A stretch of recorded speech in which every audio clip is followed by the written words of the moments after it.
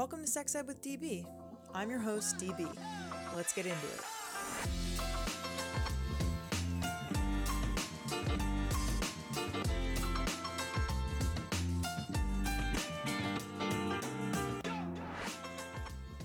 Welcome back to the podcast.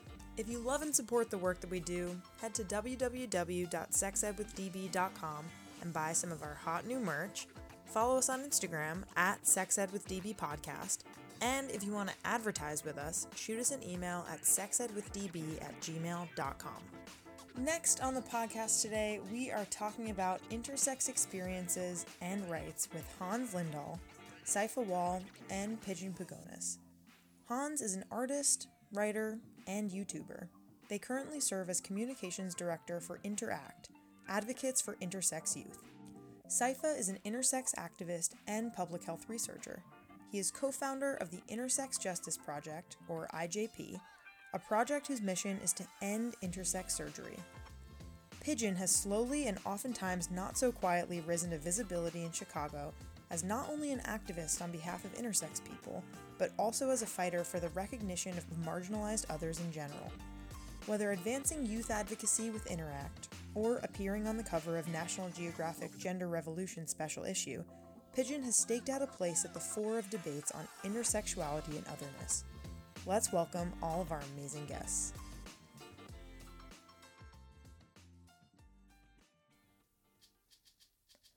What better way to say I love you than, I want an exact replica of your penis or vulva? Say hi to Clone-A-Willy. Clone-A-Willy and Clone-A-Pussy are DIY molding kits that allow anyone to make an exact replica of a penis or vulva at home into a high-quality sex toy or memento. Check them out at www.cloneawilly.com and use promo code SEXED20 for 20% off your purchase. Follow them on Instagram at Clone-A-Willy-Kit.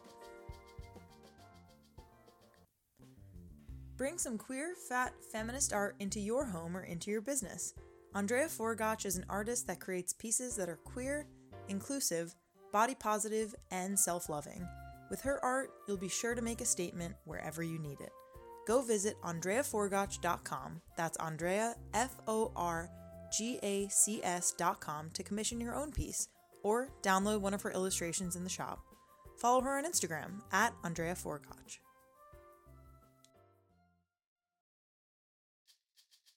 Sex Ed with DB is supported by FemFun. FemFun empowers all to take control of their pleasure and sexuality by putting the most powerful products on the market into your hands. Electrify your intimate life with 15% off your first purchase. Go to www.femfun.com and enter promo code SEXEDWithDB at checkout. That's www.FEMMEFUNN.com. Follow them on IG at FemFun. We'll just go ahead and get started. We can kind of do like a round robin style. Whoever wants to kind of go first. We can do names, pronouns, and how you each identify. Hello, my name is Pidgeon. I use all pronouns, but I prefer they, them, and I am an intersex, non-binary person. Hello, nice to meet you all. Amazing, thank you. I'll go next. Hi, my name is Saifa. The pronouns I use are he and him. I also identify as intersex, and lately I've been saying that I am both a hoe and a housewife. Incredible. Thank you so much, Saifa. Mm-hmm. I love that. Hi, I'm Hans. Pronouns-wise, I use she or they, and I haven't really found any words yet that I like to describe my gender. So I usually just say intersex person. That's where I'm at right now. Awesome. Thank you all so much for introducing yourselves. So excited to have you on our intersex episode. Let's just go in the same order. And if y'all could tell us about your organizations you work for, and maybe like the positions that you have and hold, and how folks can find them on social media. So this is Pidgeon. Saifa and I are part of an organization that we co-founded called Intersex Justice Project. And you can find us at Intersex Justice Project on Instagram. and intersexjusticeproject.org on the websites, and Intersex Justice on Twitter. And I'll let Saifa kind of talk about what we do and who we are. Awesome. Because he's so good at that. Aw, thanks, Pidge. You're welcome. Yeah, IJP was co-founded by me, Pidgeon, and a third person, Lindahl Stephanie Long, longtime intersex pioneer.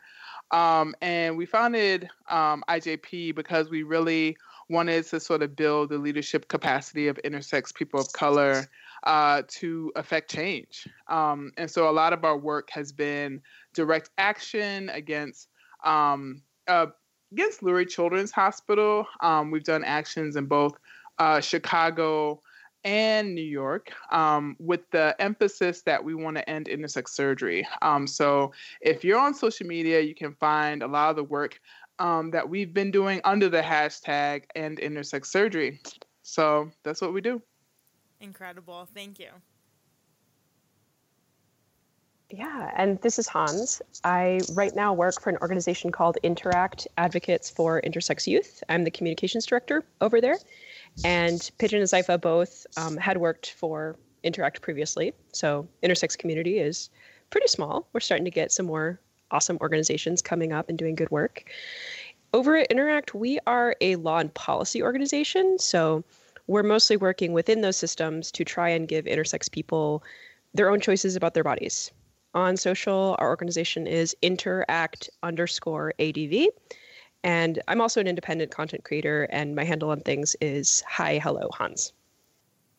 Awesome. Cool. Thank you so much for those introductions. First of all, thank you all for your incredible advocacy and work. It's super important, and I definitely wanted to have you all on the podcast to not only talk about it, but to say thank you and to really just share how much I admire what you're doing. So much appreciated.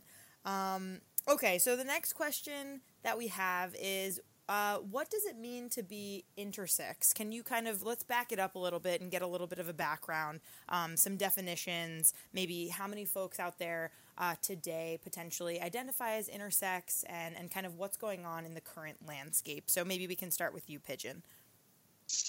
And being intersex means to be the most amazing, magical, best type of human being in the whole world. It is the most biological, magical way of existing on this current earth and planet, in this world. We are the best.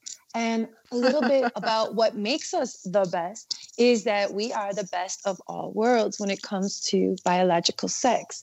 We are not constrained or confined to the binaries of just being male or female. We encompass all of that and also something new at the same time. So, yeah, being intersex it's just a way of being. It's just a way of being. It's a way that people are born, and it's a way that people have been born since the beginning of time.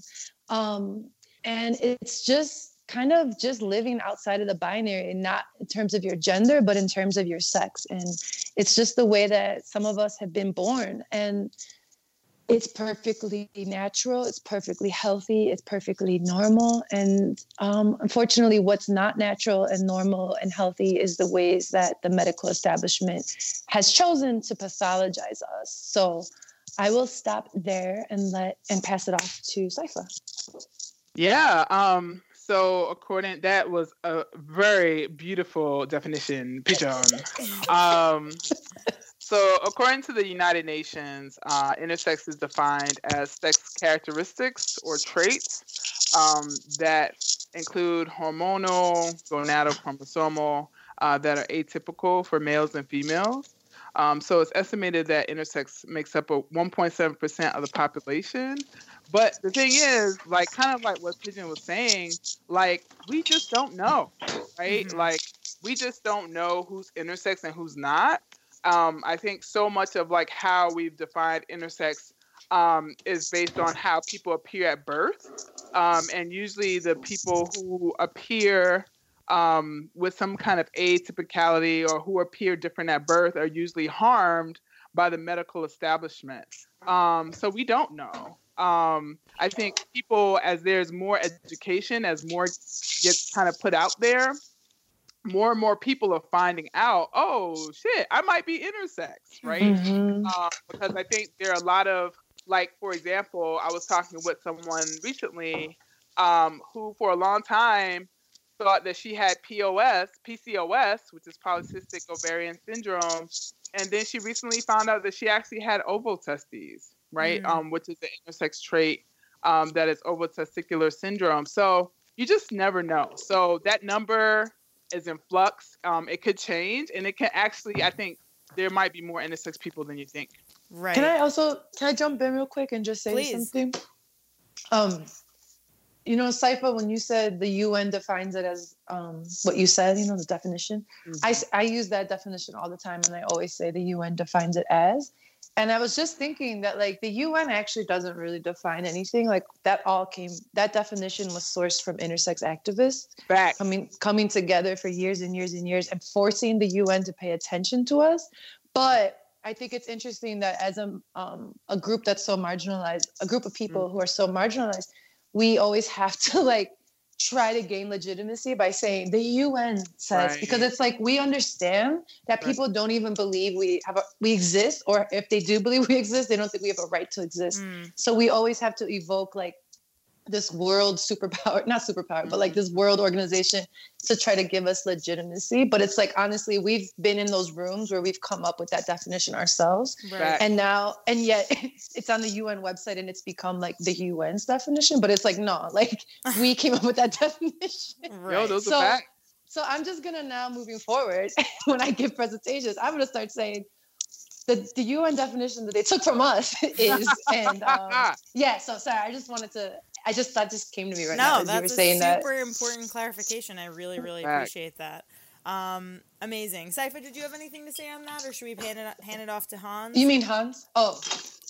No, I think Pidgeon really brings up a good point, Like, I just feel like so much of the work, so much of the mental energy, so much of the I think it's really easy for people's work, especially more marginalized folks, for their work to be co-opted. And so, I just want to really affirm what Pidgeon said. I think that's such an excellent point. Incredible. And how about you, Hans? Any comments or thoughts? Yeah, I echo all of that. I am constantly amazed and impressed by intersex people all day, every day.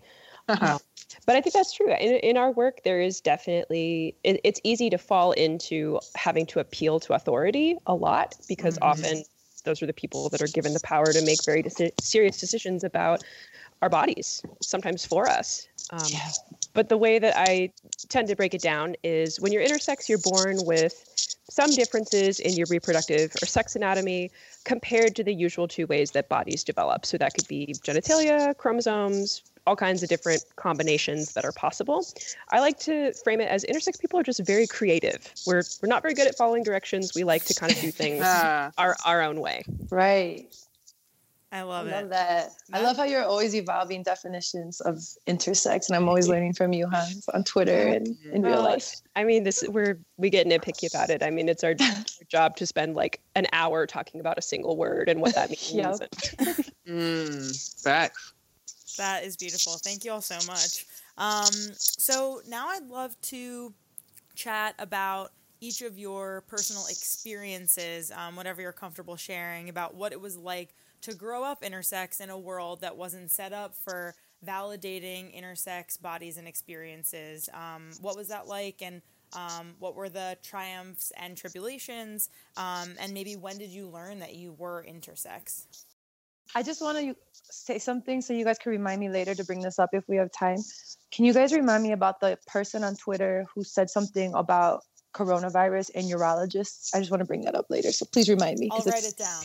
Thank you. It's not helpful right now, but if we ever talk about coronavirus, which I have a lot to say about intersex and coronavirus. But anyways, so what it was like growing up intersex, trials and tribulations.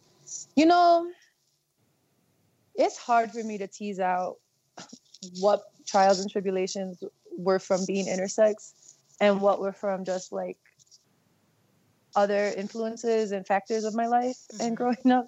But I guess when I look specifically at being intersex, one of the things that stands out the most is fear Mm. and secrecy, and those are kind of linked. So the fear of always being found out or discovered, I guess. And then having to live in secrecy because of that, and then always having the fear that that secret is going to come out. And I know, like, I'm sure people listening know what it's like to have a secret that you feel is really horrible, that you don't want other people to find out. And I hope the people listening, have the experience of, like, one day finally sharing that secret, thinking it's so horrible and thinking people are not going to, like, be able to love you and see you for who you are. But yet after you tell them that secret, they still do.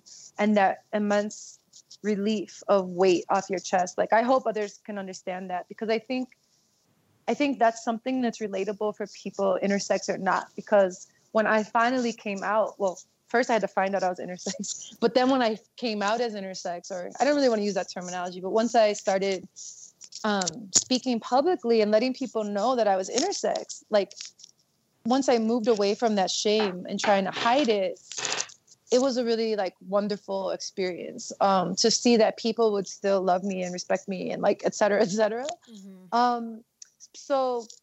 But the hallmark of growing up was that fear and that secrecy. It was crushing for over 20 years. And what's funny is I didn't even know I was intersex until I was 19 years old or 20. But what I had to keep secret before that was other things. So the doctors told me that I was born with cancer in my ovaries.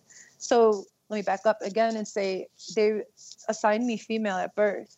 And so growing up as a little girl, they then told me, oh, by the way, you had cancer in your ovaries and we saved your life by removing your ovaries. But this is why you won't be able to have biological children or get a period when you're older. So, and they said it's best not to really tell anybody that truth about yourself because you don't want kids at school spreading rumors. And then when I hit puberty age, they put me on hormone replacement therapy. Mm-hmm. And then they told me, you're going on hormone replacement therapy because we took your ovaries out to save your life when you were a baby. And this will help you go through puberty. And also don't tell anybody about these pills because, again, you don't want people talking about rumors, having rumors about you. And also, this is personal, private medical information. It's no one's business but your own and your future husband one day. No. So that was really, like, the hallmark of my childhood was I have to keep so many things secret. And, like, this constant fear of being found out. So I would say, like, that was the hardest thing for me before I even knew I was intersex, because I was 19 when I found out. So I was basically legally an adult then. But in my childhood, the trials and tribulations was just, like, never being told the truth about who I was, about my body, about what actually happened to me. I did not have cancer in my ovaries. I was born with undescended testes and I was castrated when I was 1. Healthy testes, that were not cancerous. And I was castrated. And when I was 4, they did a clitorectomy on me because they thought as an assigned girl, my clitoris was too large to be quote unquote normal. So they removed my clitoris and they didn't tell me that at all. And then when I was 11, they also did another surgery on me, saying that they were going to do a bladder surgery and bladder and urethra reconstruction surgery. And what I found out from my medical records later on when I was 19 was that they actually did a vaginoplasty. They didn't do anything to my bladder or anything like that. So that was, I guess, recovering from surgeries and being lied to and being told to keep secrets about lies that weren't even true. So, like, I was being told to keep secrets about things that weren't even true, which is so, like, multi-layered. Right. And being scared people are going to find out these things that weren't even true in the first place. So, and then, hitting 19 and kind of getting my medical records in a really weird circumstance. But, and then finding out, like, whoa, everything I was keeping secret wasn't even true. Yeah. And then having to find out the truth and kind of going through the downward spiral of what it is to, like, for me, what it was to be 19 years old, think you're a young adult woman going into college, thinking you're straight, a heterosexual woman with a boyfriend, and going to an all-girls Catholic high school, and then getting your medical records when you're 19 and seeing that your medical records define you as XY chromosome, male, pseudo hermaphrodite, with this weird thing called androgen insensitivity syndrome. And so that was then a lot to digest and handle as a 19-year-old who grew up believing they were a woman with cancerous ovaries as a child, who was saved by their doctors. In actuality, finding out all in like 10 minutes of reading my medical records that I wasn't saved by them. I was actually harmed by them multiple times through 3 different surgeries that were completely medically unnecessary and left me scarred. And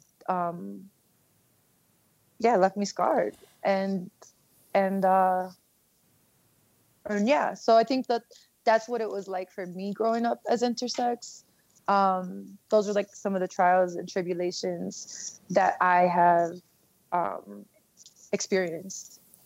Thank you so much for sharing your story. And you're welcome. I'm super sorry that happened to you, and people should not go through that, especially with supposedly trusted medical care providers and people who are supposed to have your best interest when it comes to not only physical, but mental, emotional, all of the capacities. So super sorry that happened to you, and I'm really appreciative of you being here today and sharing your story.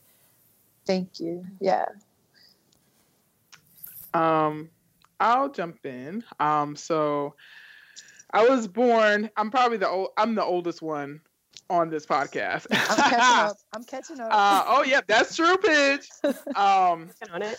So I was born with a trait known as androgen insensitivity syndrome, which is kind of like, it's about the body's level of responsiveness to testosterone. So I have a partial response. And I'm one of 7 people in my family who has the same intersex trait. But I think the impact of shame and stigma is that people didn't talk about it.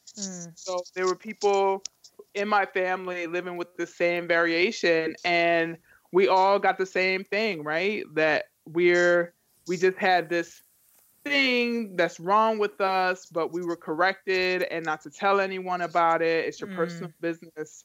So we didn't talk about it. And I think, to be honest, a lot of people in my family don't know how to talk about it. Right. But it's like one of those things where people were impacted, but they don't have the words to describe the ways in which they were impacted. And so I think for me, I think I was, for a long time, I had undescended testes as well.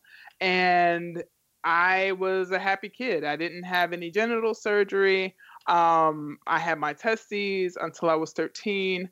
And they told my mom that because I too was assigned female at birth, that, these undescended testes were not testes, but they were gonads, and they were cancerous, and they had to be removed.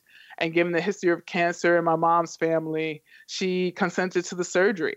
And it wasn't a thorough informed consent process. They didn't tell her that I would be dependent on external hormones for the rest of my life. They didn't tell her that my testes were actually not cancerous, and that I could have developed normally. And I would have looked different, and I was looking different. Like, I was starting to masculinize, and I didn't have an issue with it, but because I was assigned female at birth, they didn't want me to look like a boy, and which is why they did this surgery that was not necessary, And so for me, the biggest, I think, it came in waves, right? Like, I think it was in college discovering that the characteristics of androgen insensitivity syndrome, which was previously referred to as testicular feminization syndrome, finding out about that. And then I think reading the book As Nature Made Him, which is by John Colapinto, about the story of David Reimer, and reading about Dr. Anka Earhart, who was my therapist as a child, and who helped craft the protocols for how intersex children would be harmed, like her and Dr. Money, you know? And I think it was like getting my medical records at 25 and feeling so betrayed and so hurt, you know? And being a community of trans guys in the Bay Area, and everyone's like taking tea and feeling good, and I'm taking tea and I'm like having all these adverse reactions and not having the same changes as my brothers, you know? I just feel so robbed, you know? I just feel robbed and I feel betrayed. But one of the things I did do, which made me feel good, just a small blow, is that I sent Dr. Earhart, who's now at Columbia University in New York City. She's been there for years. I sent her an email and I was just like, you didn't win. You know, she totally lied to me. You know, while I was under her care, she was like, oh, you had these small ovaries and this underdeveloped uterus. And she lied. And I was like, they were all lies. And what you've done to intersex people is horrendous. You know? And like, you tried to ruin my life, but you didn't win, you know? And so, you know, I mean, I think I've definitely had small victories. And I think the more and more people come out and share their stories, the more they find other intersex people. Like, I know it may not be in my lifetime, but I know one day we'll be victorious. And I think in some ways we already are. Oh my God, that hit straight in my chest. Thank you so much for sharing your story. Really, really like impressed and admire the fact that you emailed this person and was like, hey, that was fucking awful. And you need to know how awful that was. And yeah, thank you so much for being vulnerable and sharing, a piece of you. Thank you.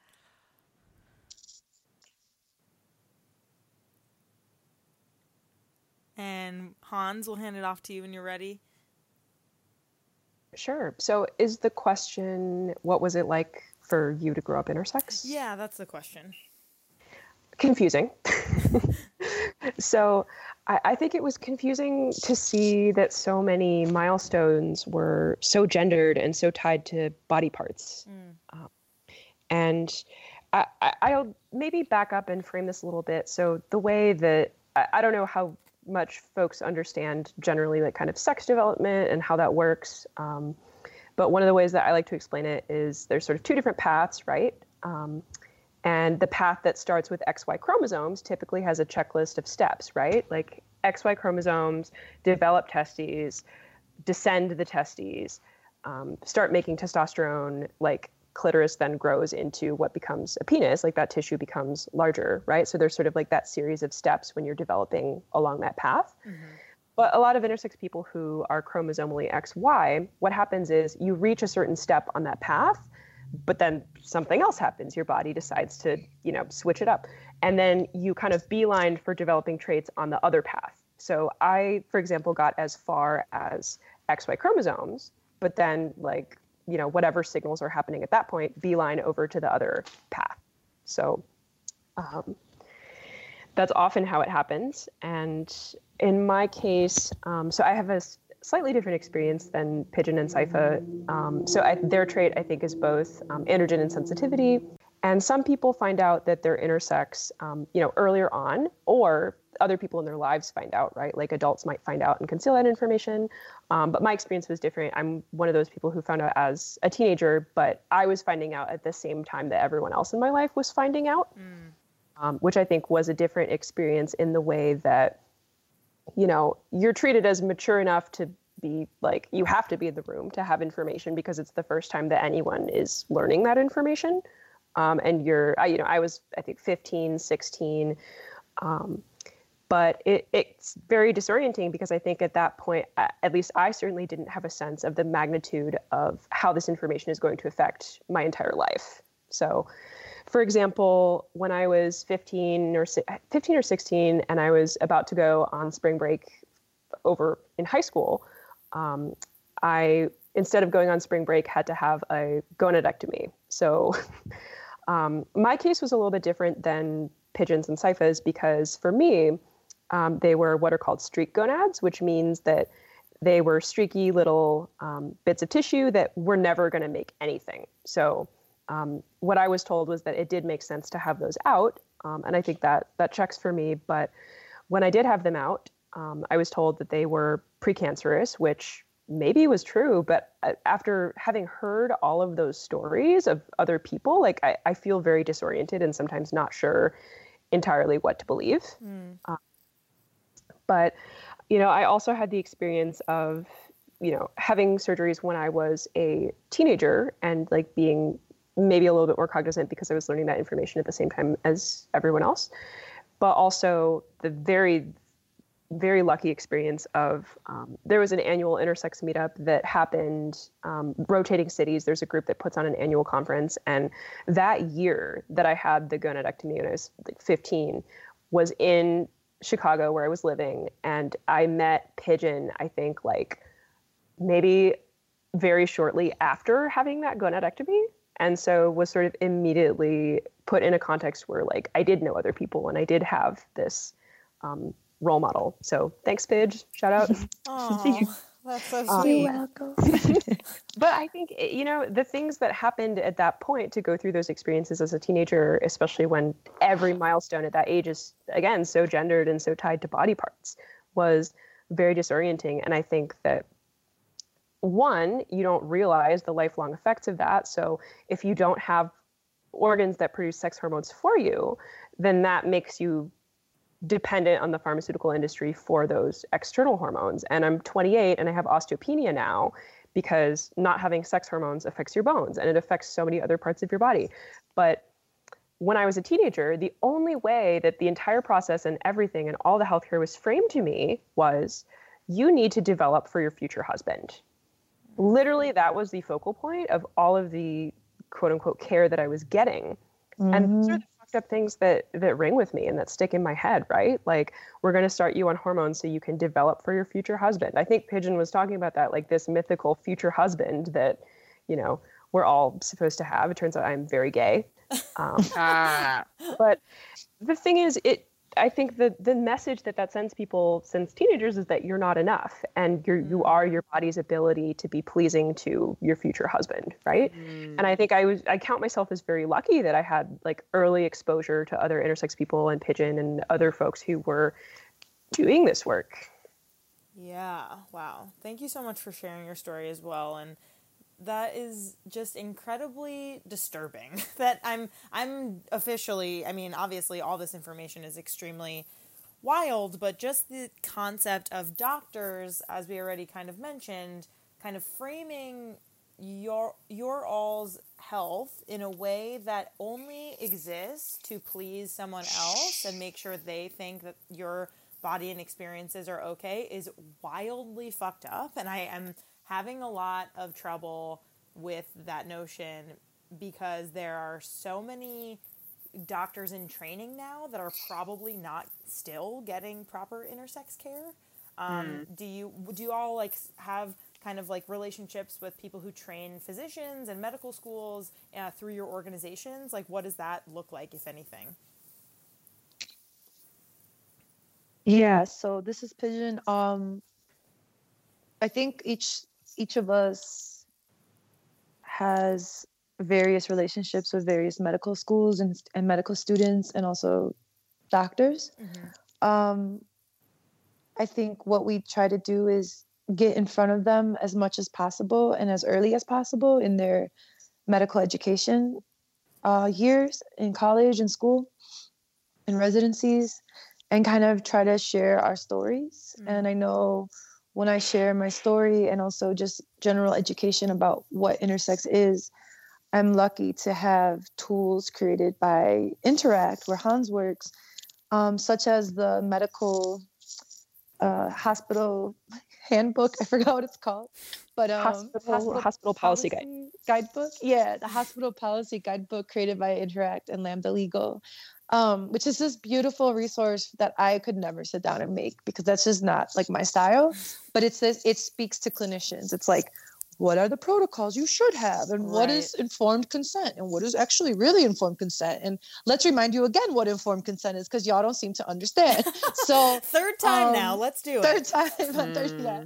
So I think, yeah. And I think when we speak to younger folks, like younger physicians who are learning, and also some who already are physicians, but they have done this research on their own, or they've seen a video of ours, or they've just learned about intersex some way, somehow, and they've decided to become allies of ours. That's one of the best feelings in the world. So yeah, I think we have varying relationships with medical providers. There are, of course, the older folks who are stuck in their ways and are not so fun to deal with. And that's kind of where Intersex Justice Project puts a lot of our energy into, is like confronting these doctors at their front doors, at their hospital, in front of their hospitals, at their conferences, things like that. Saifa did it on TV, like went up to a doctor, one of his past doctors, and confronted him on television, on like NBC Nightline or something like that, like a show like that. And I think, that's just part of the tradition of intersex people, is we've always been speaking truth to power. And sometimes that's all we have. Like when they've taken so much of our body parts away and so much of our dignity away, the one thing they didn't think to take away was our voice, like our vocal cords, literally. So we have our voice left a lot of times. And that's something that we rely on and continually use. And people are listening, especially the younger medical professionals. Saifa and Hans, any comments on that? I mean, I agree. I think when especially a lot of the younger doctors, like a lot of the younger residents, a lot of folks in medical school, folks in training, when they hear our stories, they can't turn away. I think some do. I think some are like, well, this is a disorder and this is how disorders are treated. But I do think that when people of conscience hear what we've been through and what we're asking, because I think what intersex people are asking for is for a consent process, to be involved in our medical care, to be able to make decisions about our bodies. I think that's all what we're asking. So I feel like increasingly, I know people close to me, like there's this anesthesiologist I know who's at Northwestern, who is really interested in, doing like almost like a conscientious objection to surgeries on intersex young people. And I feel like it's those kind of actions that can help chip away at this establishment that's continuing to harm us. Yeah, I mean, I think it's really, I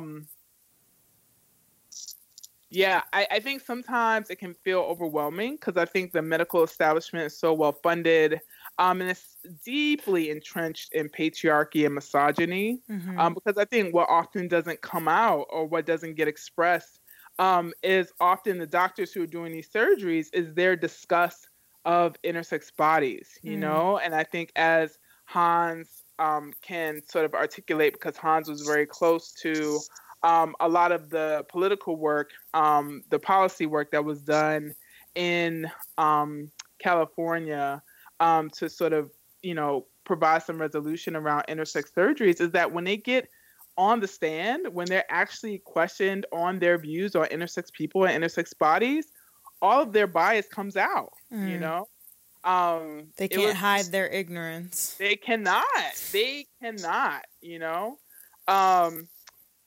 Yeah. So, I mean, again, like, I think, we've done, and I think Hans can really speak to that, a lot, but I think, groups like IJP and especially Interact has done like so much work to really try to make, to work with clinicians and actually, politicize clinicians around doing the right thing.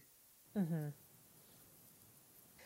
I think I want to say, Saifa, a lot of maybe where we're at now at Interact, which I can speak to, is building on some of the work of the Resolve project. Wasn't that something that you were involved in when you were at Interact?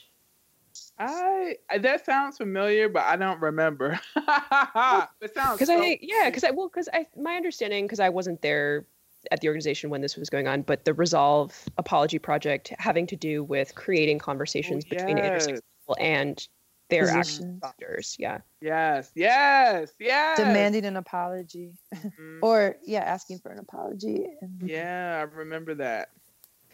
Yeah, so I mean, I think we're building on that kind of work, right? And I think like organizationally, Interact is very close to more medical institutions. Like we interface with folks a lot. And with our California work, so we passed a resolution in California that was the first resolution basically affirming that intersex people exist and that we do face human rights violations by the medical industry. So that passed, but it was a resolution. So it states that, but there's no mechanism yet to enforce it. Give people choices about their own bodies, right? To get this informed consent that we really don't think is asking too much. But we had a bill in California that did not pass. I can maybe talk a little bit more about that later, but no, you can talk about it now, actually, because the next question is about kind of like what harmful laws and policies are in place and kind of what y'all are doing in your orgs or other orgs that you know of that are doing things to combat that. So this is a perfect time. Well, actually, if it's okay, I might want to keep it separate because I think I might be going to like a different tangent with the doctor stuff. But I guess what I wanted to say with that was throughout our process doing legislative work in California, we do a lot of talks to med schools, to the young people who are training to become doctors. I actually met my current partner that way, who's a Stanford student. She's wonderful. And people like her and people like all the med students that we've met do really give us a lot of hope because the younger folks tend to get it very quickly. Right. Tend to understand consent, tend to understand a lot of the bigger ethical issues before we even start talking about any technical issues. But we give a lot of talks there. And when we do, one of the things that I really like to focus on is what's in your own school's curriculum, right? So, for example, at Stanford, we sometimes get students who are in genetics and, intersex is framed as a disorder. Obviously, it's still framed that way in a lot of medical places. But seeing how it's framed that way in a lot of top schools' curriculum still, how people don't really have any education or touching on this topic generally at all. And what is in their curriculum specifically, right? So if we go to Stanford, if we go to UCSF, we can say, okay, here's the website for your pediatric urology residency program. And they're literally saying on here, like, here are the names of the surgeries that they're learning how to do. And this is exactly what we're talking about. So this is going on everywhere. This is going on in your school. So there are opportunities for these young future medical professionals to really stand up and do the right thing. And we're increasingly seeing that. The last talk that I gave, there were folks who were working on petitioning to revamp their intersex curriculum, which they used the old term disorder of sex development, which that's, sort of the pathologizing old medical term. But there's bright young folks who are really interested in helping out and understanding. Stanford's Medical Student Pride Alliance did a fundraiser for intersex and trans folks last year when we were starting to see all of the administration's sort of like federal push for nonsense on that. And so it is really reassuring. And I do want to say also, like, yes, there are some people who are really digging their heels in. I want to believe that that is a minority. I want to believe that that is mainly a certain old guard of only some subspecialties. The people who engage with us and the people who hear our stories, I think, are generally pretty quick to understand the broader ethical issues. Well, that's really good to hear. That is very reassuring. And of course, if you're on the ground, you're interacting with these folks. You all are the folks who know best, who are interacting. So now let's talk about laws and policies. So we kind of touched on this a little bit, but I'm studying my Master's of Public Health right now at Columbia, and before I started really doing research and kind of interacting with classes that are teaching me these things about intersex laws, essentially, that are super harmful, I would have no real way of knowing because it doesn't really make, mainstream media all the time. So if y'all know what are some maybe like harmful laws and policies that are currently impacting intersex people, whether that be nationally or in certain states, and what efforts are there to change these horrible laws and policies to protect intersex people? I'm gonna let Hans talk. Yeah, Hans, go first. Oh gosh, well, I am the person who works for policy organizations. So so we talked about, there's kind of two aspects. So there's laws and policies that we're trying to pass that are affirming and good about intersex rights. And there are laws and policies that are, all kinds of nonsense that people are trying to put through. And one of the things that I think about is intersex people, like even when we're discriminated against, it's generally by accident. Like, I think, there's not, what we're seeing right now is sort of a renewed wave of gender essentialism from this current federal administration. So there's a lot of pushing of the idea that, your gender is your body parts. Mm-hmm. And a lot of times that is very focusing on scapegoating transgender youth as kind of like a target for enforcing this idea, right? Mm-hmm. Like we want to enforce the idea that gender is your body parts. So we're going to promote these bills that are sort of chipping away at that with a target of transgender youth. So we're seeing it in a lot of places, right? We're seeing like sex testing in sports. Idaho, a bill just passed both houses in Idaho that basically says if someone suspects that a child's sex, like a young athlete, has their sex or gender in question, that they can like report that person and then subject them to sex testing, like chromosomal or genital examinations. What? Yeah. And so that is, to target, quote unquote, fairness in sports, with transgender, mainly to target transgender athletes. But we often see that intersex gets swept up in the sort of anti-transgender discrimination measures a lot of the time. And, it sucks. It's absolutely unacceptable. And it's dangerous for everyone. So right. I really like the way that there's an ACLU attorney, Chase Strangio, who frames it as, yes, we're using transgender and sometimes intersex populations to scapegoat these issues. But I think broadly what's happening is that they're trying to come back to gender essentialism, right? Like to use these groups to enforce the idea that there's certain ways that people are supposed to be. There's certain ways that bodies are supposed to be. And that has to be policed by some authority. And we see this in the anti-medical care bills. So South Dakota, multiple other states, I want to say between 5 and 8 states, like not a large number of states, are trying to get bills to deny healthcare that is gender affirming to transgender minors. Mm-hmm. And increasingly what we're seeing is exemptions written into those bills. So we cannot, allow transgender minors to change their bodies, but we also can't allow intersex minors to keep theirs. So there's exemptions being written into these bills that if a child has a quote unquote verifiable disorder, meaning intersex, that it's okay to actually do the most invasive medical interventions to make sure that they're changed. So we're seeing medical care bills, we're seeing sex testing bills, we're seeing questions of what is covered under sex discrimination. So especially under this administration, it is a serious time for, not only intersex and transgender people, but also, all people can be affected by sex discrimination and how we define these things. Right. Absolutely. Any comments, Saifa and Pidgeon? I mean, I think Hans did an amazing job of breaking it down. I just think right now I think what kind of gets on my nerves, like hardcore, is that a lot of this anti-trans legislation is using language that actually harms intersex people.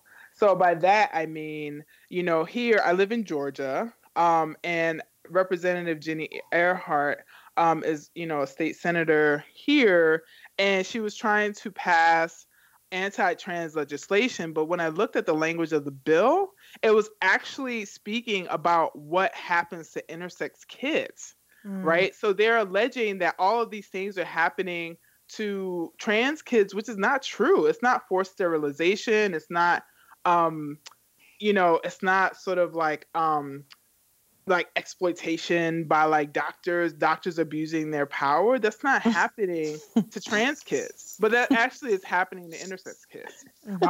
And I think they're able to use this language because people don't know, like a lot of the mainstream public and society doesn't know about what happens to intersex kids. And so that they're able to sort of push through this anti-trans legislation on the backs of intersex people and intersex children, which is like so diabolical to me. It's just really mind-boggling. So I think in moments like that, I think I just get so angry because I think it shows that there is, at least on a state level, there's an awareness of what's happening to intersex kids, because in these anti-trans bills, they're making very specific exclusion around what happens to kids who have intersex variations. So it proves that on some level that they're doing their research and they could provide protections for intersex kids, and they're choosing not to.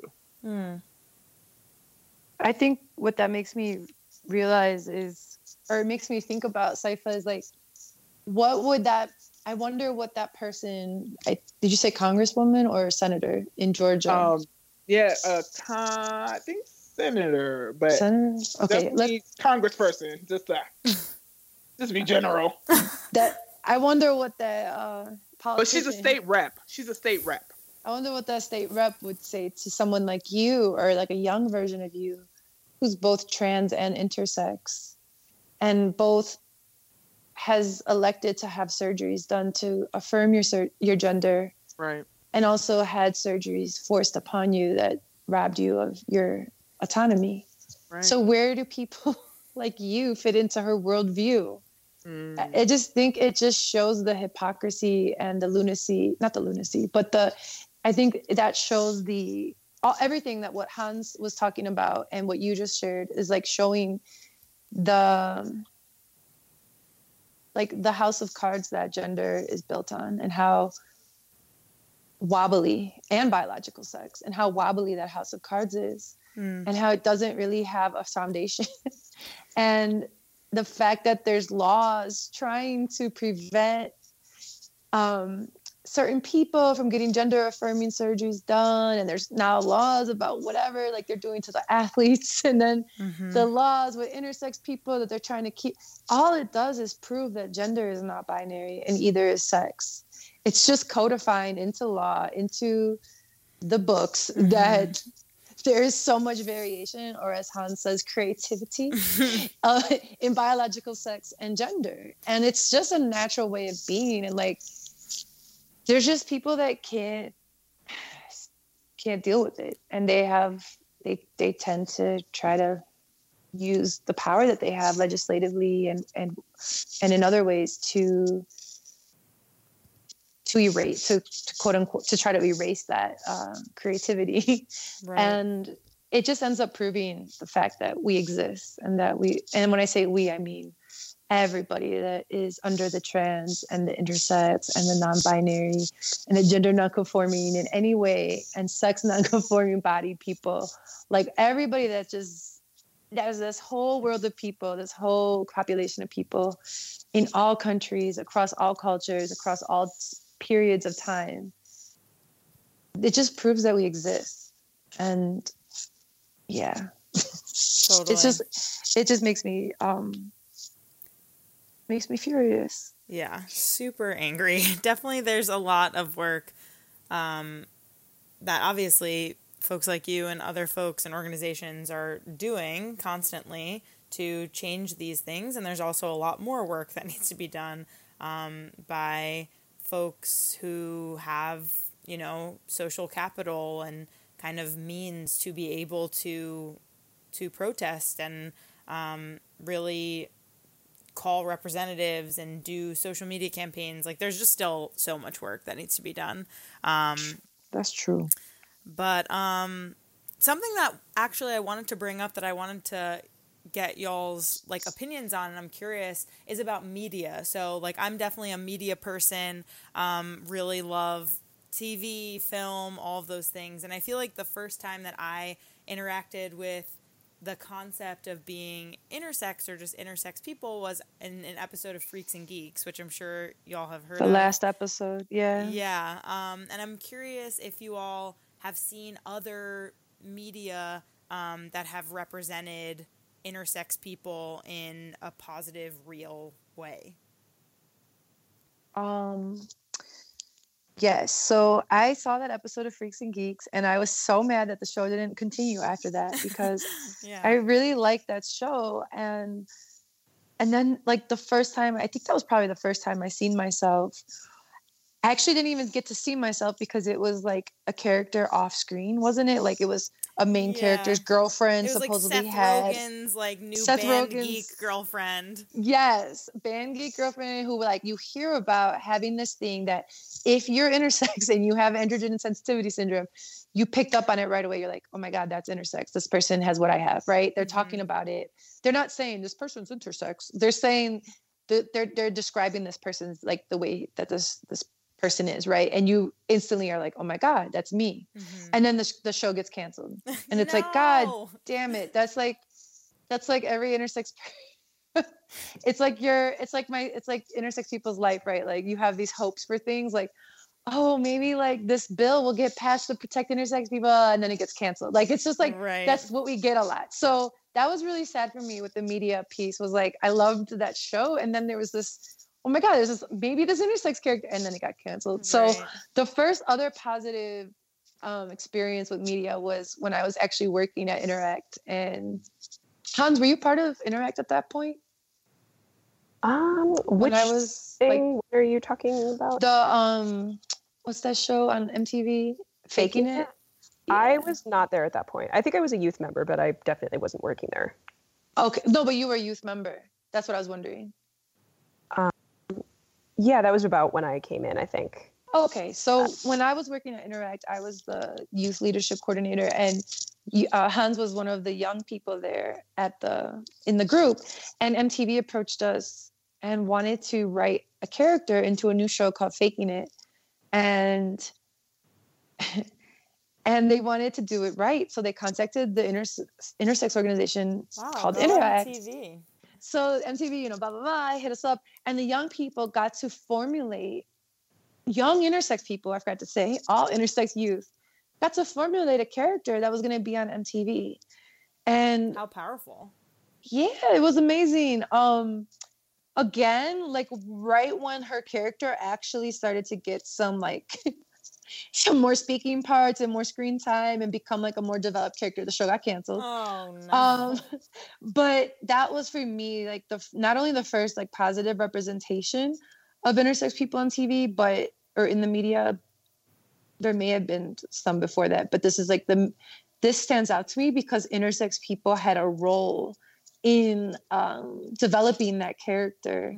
And so I think that was just really powerful and really amazing for a lot of young people in the group to see, like, to watch that show and then to be like, damn, I had a hand in the positive messaging around this intersex character, because up until that point, all I know of intersex characters being is usually on medical shows like Grey's Anatomy or things like that, like shows that are about hospital settings and doctors. And we are just this like curiosity or freak character that's usually nameless. They're just like a patient who has this like crazy thing about their body. And oh my God, isn't this shocking and disgusting and weird and OMG. But this is the first time like an intersex character was just a person before they were the intersex, before the intersex parts about them were talked about. For like a lot of that show, you don't know they're intersex. They're just this character, right? And then it gets revealed. And I think that's really amazing. And so for me in media, that was a big moment for me. And I'll say one more other thing is there's this film called, okay, I could talk about media all day. I've made 2 documentaries. I love films. But there's this film called XXY. It's an Argentinian film. And it's a narrative, and it's a feature, and the character is intersex, and it's this really slow paced kind of intimate portrait of a family dealing with their young child being in like the puberty age and being intersex, and not having had surgery done to their body, so they are visibly intersex, and they are visibly quote unquote ambiguous in terms of their gender and their body and their biological sex. And so I remember watching that in the theater. I don't have a good memory, but this is something that I remember exact theater where I was. It's a small theater on Fullerton Avenue, surprisingly down the street from the hospital I went to my whole life. But anyways, I bawled my eyes out. And there's a scene where there's two amazing scenes in that film. Well, there's three.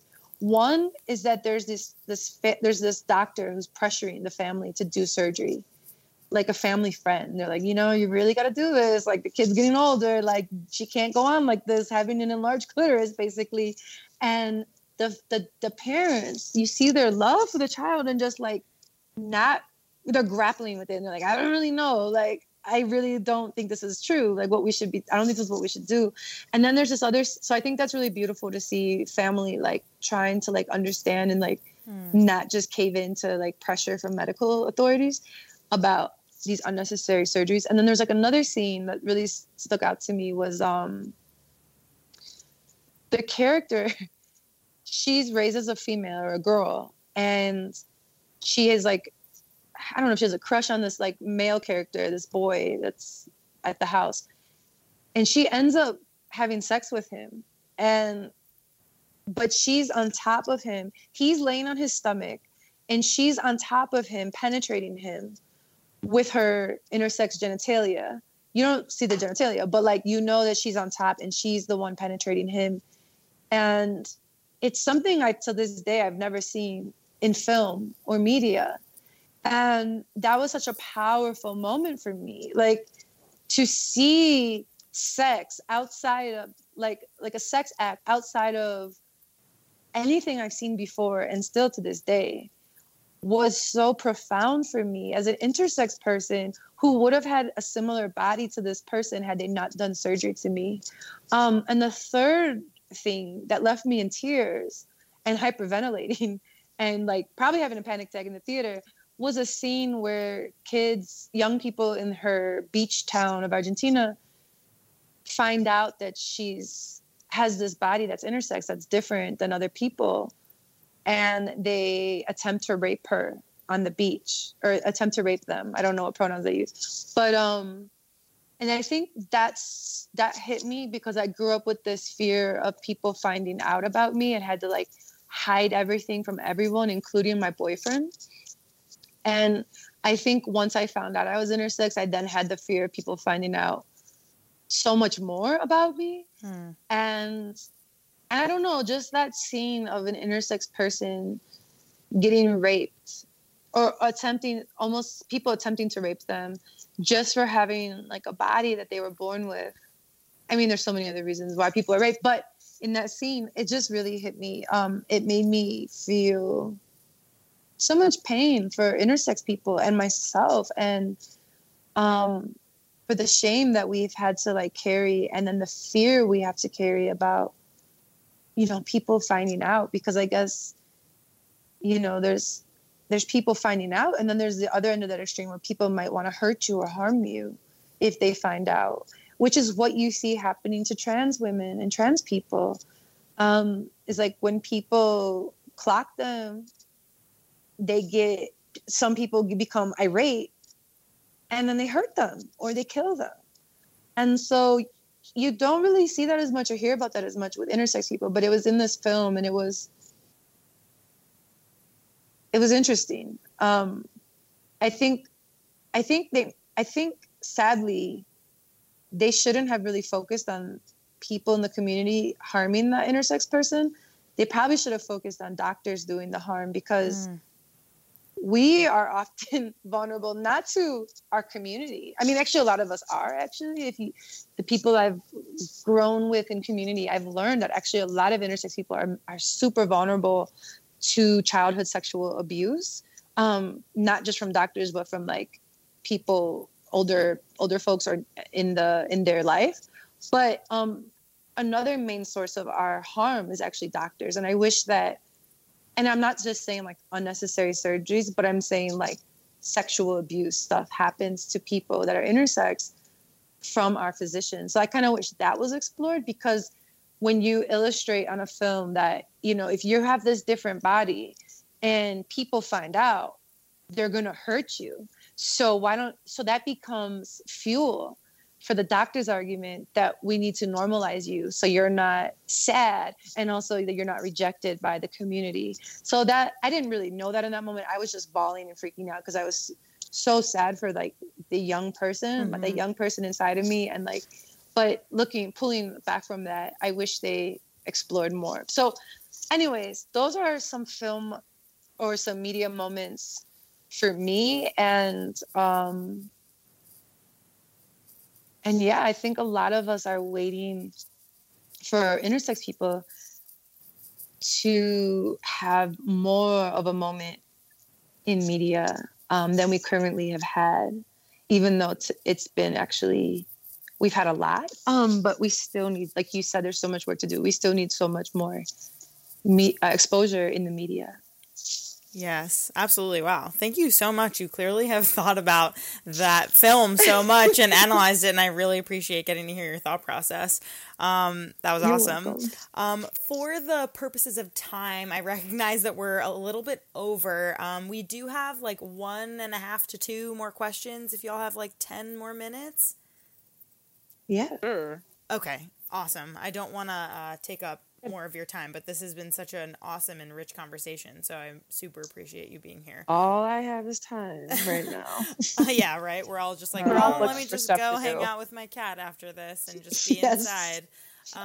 Okay, so the next question, unless Saifa and Hans, did you want to share media kind of moments, or did you just want to go on to the next question about resources? Yeah. Okay, Can please. I just jump in just right quick? Please. I think I was thinking about, I'm still waiting for that media representation, because I just feel like, as a person of color, as a Black person, the representations of intersex are largely white. It's not very diverse.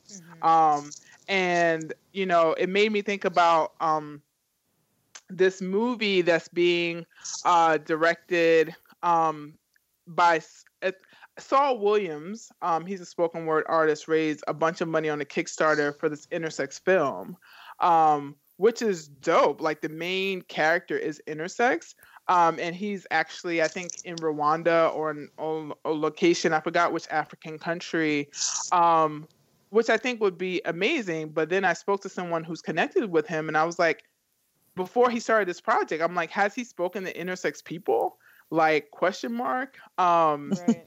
And I'm like, again, like, I don't know if he has or not, but I do think, like, because we're still a very marginal community, I think people just sort of overlook. Like, I think because trans is more visible, people have more of an awareness of trans. To do a trans, it's not the days where you can have, like, trans representation without trans input. Mm-hmm. But now, like, if you're going to do anything trans related, to not have trans people would be a crime, and I feel like we're still in the early days of people creating these intersex narratives without the input of intersex people. Mm-hmm. And I do think we do have examples, like Pidgeon was saying, of like faking it and increasingly more people seeking intersex input. But I think we need more of that, especially in media. Totally. Yeah, I would love to share too. Please. If we have time. But yeah, I mean, yeah, everything that Pidgeon and Saifa said was spot on. I think, like Pidgeon said, we're often either a punchline or a plot twist. And for some reason, other people get to write about that without consulting us at this point, but I do a lot of sensitivity readings. I do a lot of like consulting type work where I see a lot of non-intersex people who are writing intersex characters. And you do that? I do, yeah. Oh my And God. you know, it's You doing the Lord's work. I ignore all those DMs and emails every day. I mean, like, okay, if they want to pay intersex people, like, okay, I Oh, will. they're paying. Okay, good. That's good. Right. Yeah, no, like, I will read your screenplay, like, before it goes out into the world. But you know, what I will say is, there are many sensitive and well-meaning creators out there. It's also the best when we get to do it ourselves, especially because it's just such an early time for representation for intersex people that, like, we want our shot first. I feel like sometimes I feel like stuck in that feeling.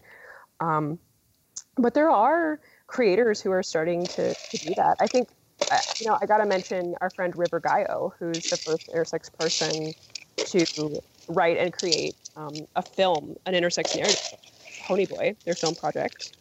And there's many intersex people who are making awesome documentaries about their lives, including, you know, Pidgeon and Saifa and Tatenda Ngwaru, another activist friend who has a documentary called She's Not a Boy. There's also XY the musical. There's a musical? Yeah, that we, you know, Interact's been consulting on. So, you know, we're starting to get there, and people, you know, more intersex people are starting to be able to create their own work.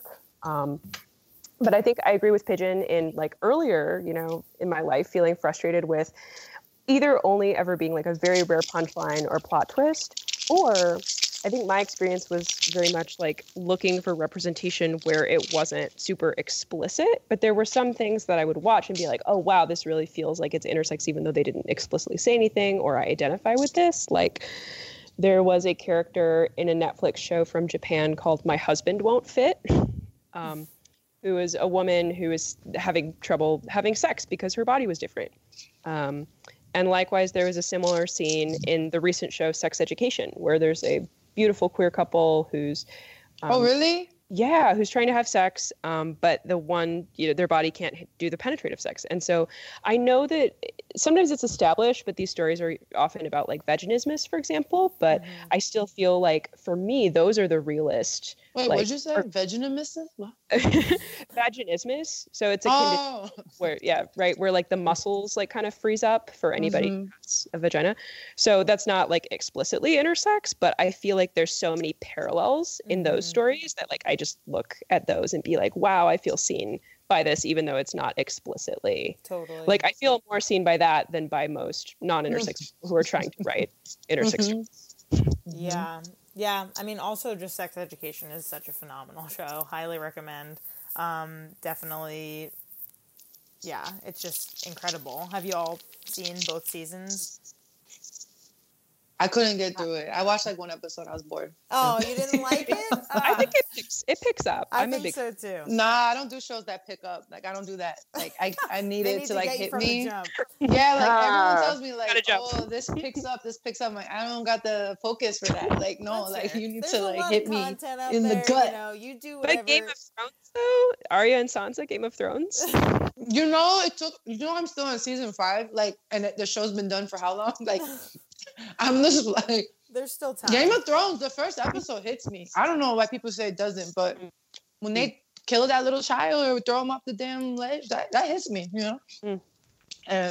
No, but like, yeah, I don't know. This is like a feeling I get from shows right away. And I'm like, nah, it's not my show.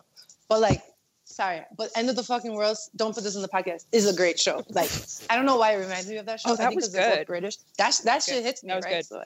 So, Sex Education, I'm like, kind of bored. All right, you do you. No judgments. Thank you. Okay, I appreciate it, y'all. So, Saifa, have you seen it?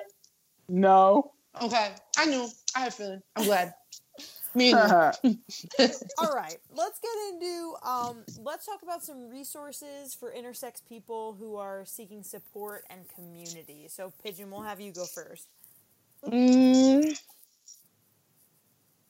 I just put a fig Newton in my mouth. Right. So there is. Well, okay. There is. Or we can a few resources. No, there's a few resources. One being, if you're younger, like then, you know what? I'll let Hans talk about that one. That one's Interact.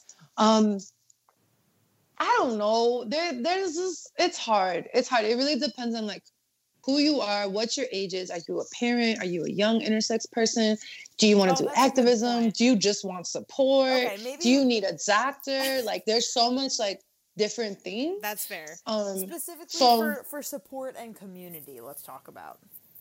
Okay, well, the only, my favorite is Interact, but I'm gonna let Hans talk about that. And then the other one would be this like support group called, did they change their name yet, you guys? AISDSD? They are working on changing it as far as I know. I think they're going towards Interconnect. Oh, wow. God, that sounds horrible. I know, one bad name to another. No shade, but all shade, no shade. It's better than AISDSD, but so there's a support group, y'all. If you're listening and you're intersex and you're needing support, just like peer-to-peer support, wanting to meet other intersex people, and also have resources and community. Check out online, Google the letters AIS like Sam, D like dog, S, D like dog. Okay, so AISDSD, look that up and then put the word support group after that. And then reach out to that support group and let them know you're seeking support. If this is played in the future, they might now be called Interconnect, but just Google AISDSD because you could probably still find them even if they change their name. And don't be deterred by the name, because even though it's called AISDSD, you don't have to have AIS, which is androgen sensitivity syndrome, to join the group. You can have any range of intersex variations, which there's over 25 of them or more. So that's a really great landing spot for a lot of just like a general support group. If you're younger than 30 or 32, hit up Interact, and I'll let Hans talk about that. Interact is for younger intersex people, and they also have like an advocacy and activism angle and education angle. So I really love Interact as well for young people.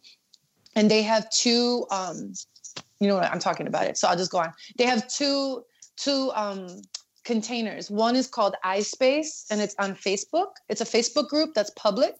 I don't think like you can publicly find it, but the messages and everything is private and the members are private. So look up the word iSpace. It's like the letter I and then space. And you can join, you can request to join, and then you can just meet other young intersex people all over the world. And then if you want, you can kind of graduate from that container to Interact, which is like more advocacy-based group of young people doing work together. So those are my three favorite resources, I would say, for intersex people. And yeah, and there's so many more. So I would love for everyone else to jump in.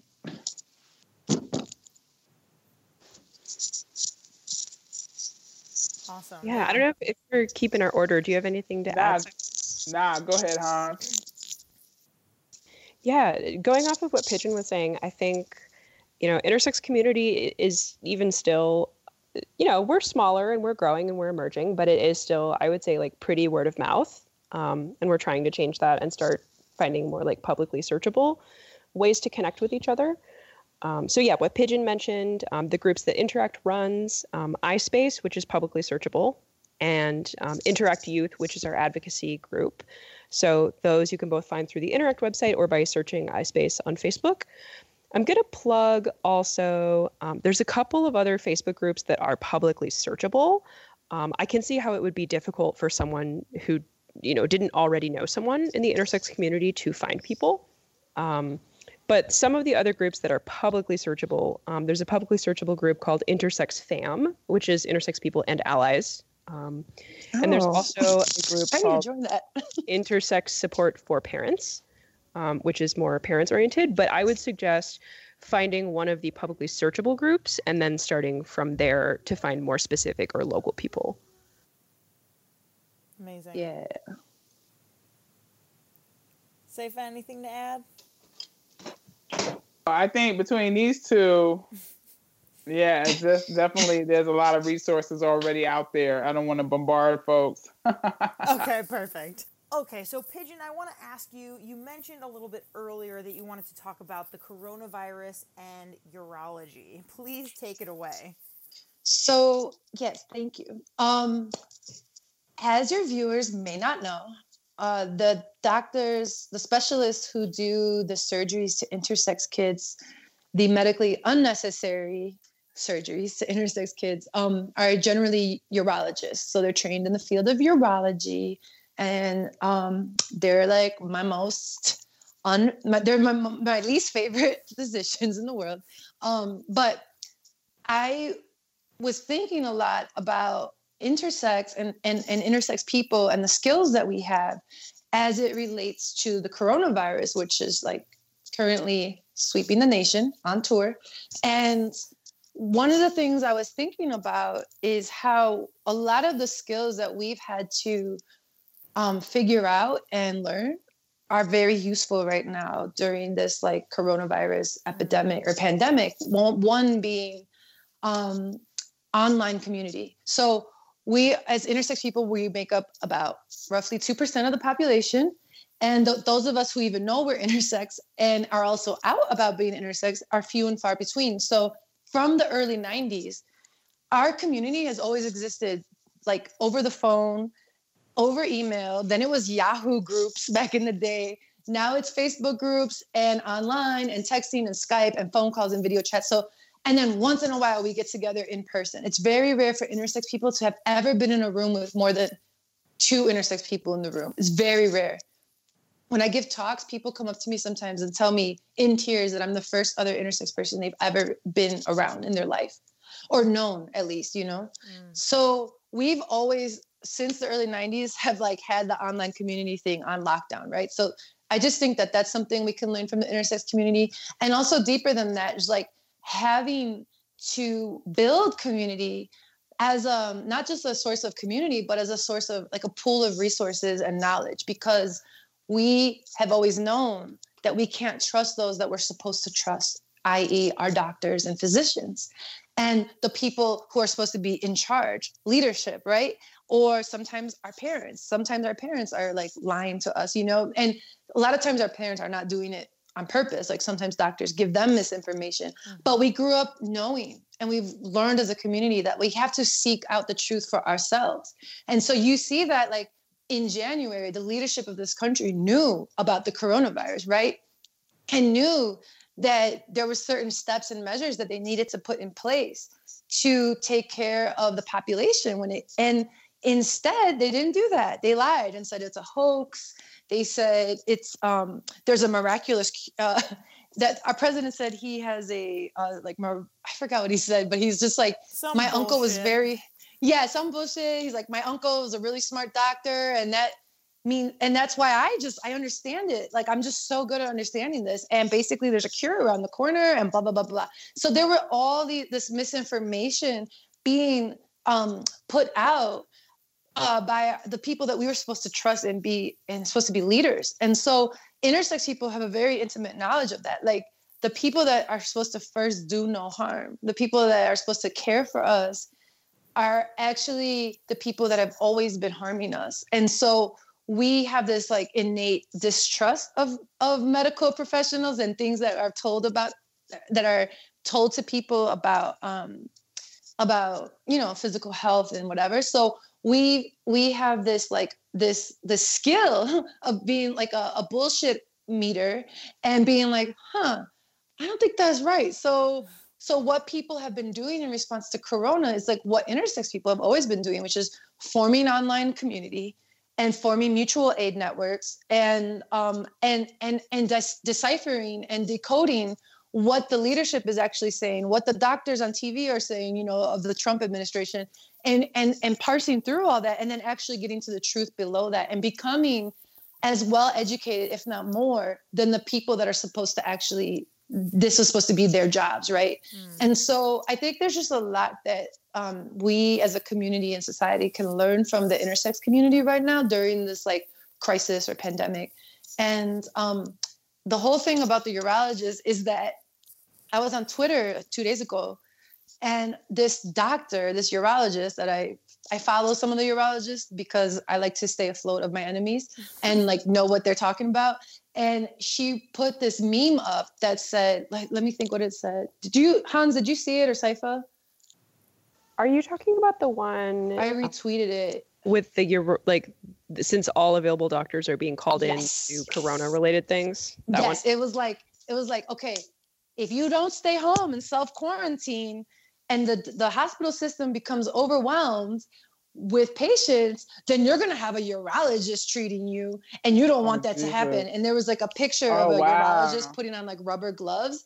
And so this person who has not been harmed by urologists in her life, it was just like a joke, like, stay your ass home and like heed the warnings, because you don't want like other specialists who don't know what they're doing with epidemiology to be treating you. But as an intersex person, I was so mad at that. I was just like, girl, I wrote, I am literally so triggered right now. And like, I was not literally triggered, but like, I was just like pointing out to like, to a physician as herself, she doesn't understand, like, that's not a joke to intersex people. Like, if I go in for coronavirus and a urologist touches me, I literally will be triggered. I literally will have a panic attack. Like, I will probably run out of that room and just like cry and not let them touch me. So that was just my little story and my segue into how the world can learn a lot from intersex people, because we got to be really strong. We got to be really resilient right now. We got to really take care of each other. We got to really dig for the truth. We got to come together and find out like our ways to survive. And that's what intersex people have been always doing. It's what we're really good at. And yeah, so hello. Thank and you. Goodbye. Thank you for that story. You're welcome. Yes. Wow, that's really wild.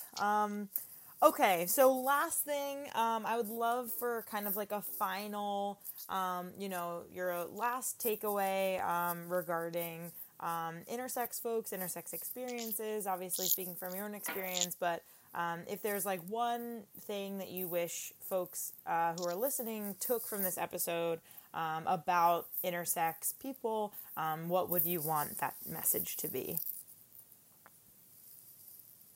You mind if I jump in? Please go ahead. I would just invite people to get really curious, because I think we've been handed this lie called the gender binary, and I think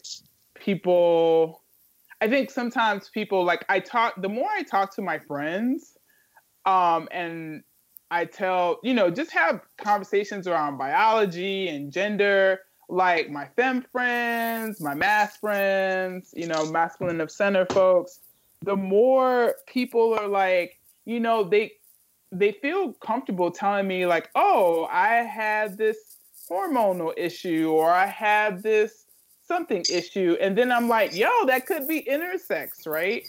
And they kind of dismiss it because they're like, well, it's almost like I'm not like you. Like, I didn't have surgery when I was younger. And I think there's this narrative, this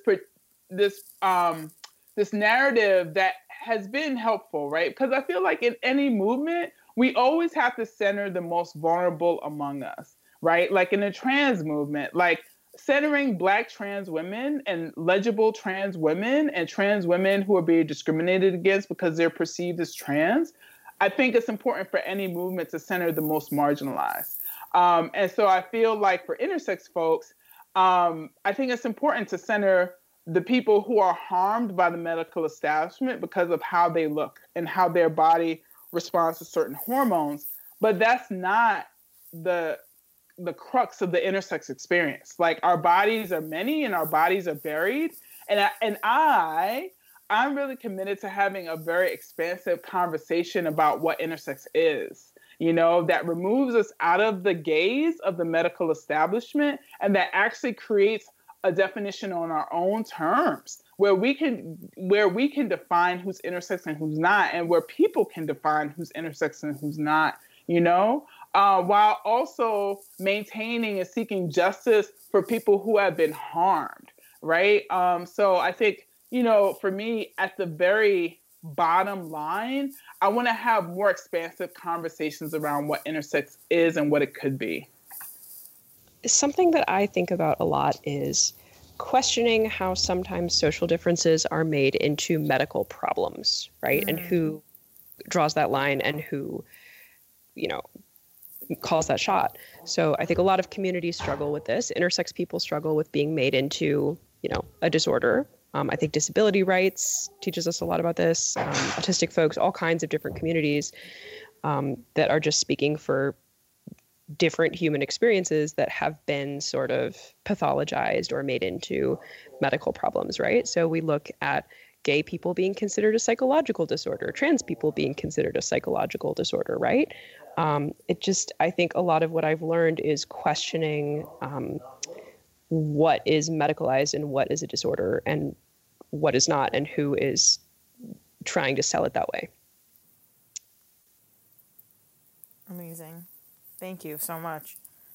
Oh, I thought of it. Okay.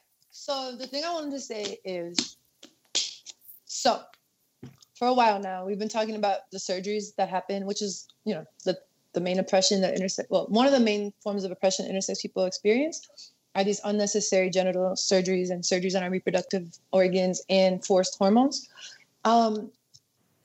We've talked about this as like intersex genital mutilation as like an umbrella term to describe this range of things that happen to us and experiences. But I've learned and kind of reflected and realized like that's not really helping. When you say female genital mutilation to someone, people have an instant image in their head of Black and brown people, mostly Middle Eastern and people in African countries doing FGM and experiencing it. And they here in the US, they're able to say that's bad and that should end. And you see a lot of people like supporting the ending of FGM. So intersex people were like, hello, we're right here in your backyard. And this is happening to us every day in your own city, in your own country. And it's called intersex genital mutilation. It's the same thing, like, can't you guys understand this? Like, do you want to like care about us too, please? And nobody, and not that nobody, but it didn't catch on like FGM did for people. And I think what I want to leave folks with is if they can understand that what happens to us is mutilation, it's genital mutilation, but it's also, and I think some of us are transitioning to this framework, it's also a form of conversion therapy. So a lot of people in the US, if you poll them, will say conversion therapy for gay and LGBTQ youth is totally bad and wrong and it should be banned. So we're trying to get folks now to understand that intersex people experience conversion therapies, and the conversion therapies are trying to convert an intersex person into a non-intersex person via unnecessary medical surgery, aka intersex genital mutilations, and also the removal of reproductive organs and putting us on hormones to align with the sex and gender that they have decided for us.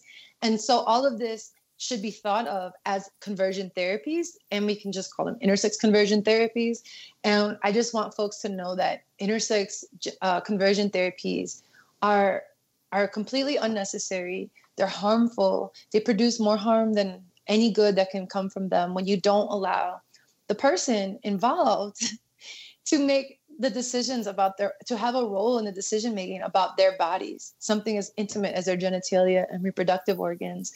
And since this is a sex ed podcast, like eventually it's going to be about how that person can engage sexually with other people.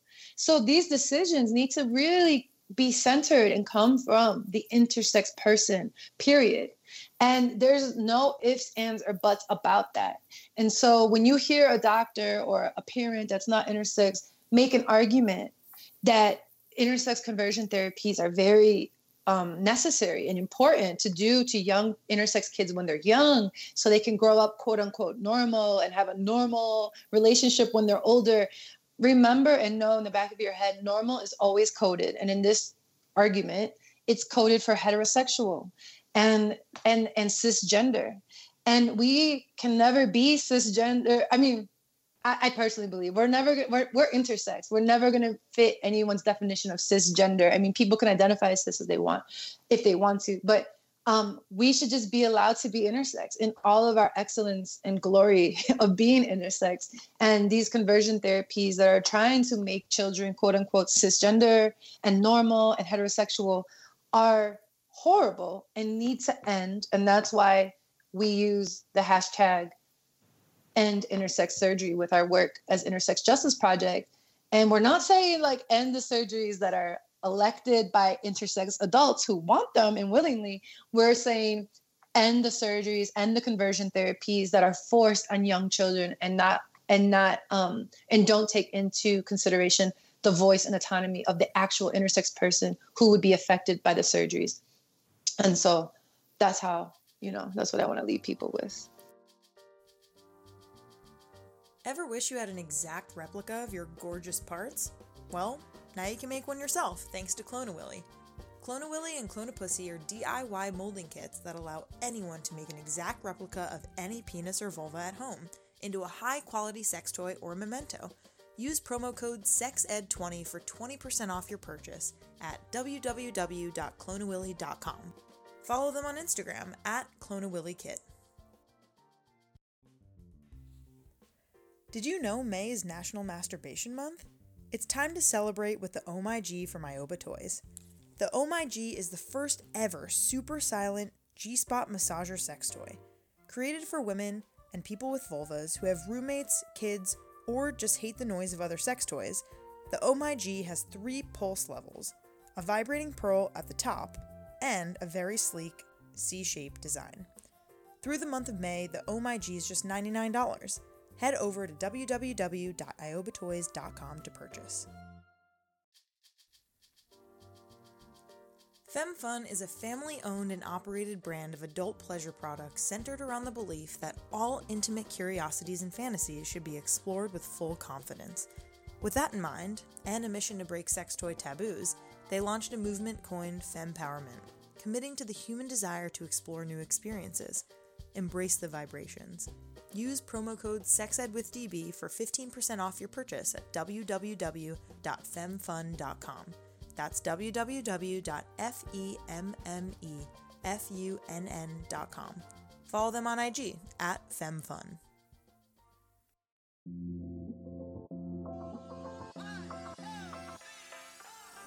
Our creator, co-producer, sound engineer, and host is me, Danielle Bezalel, aka DB.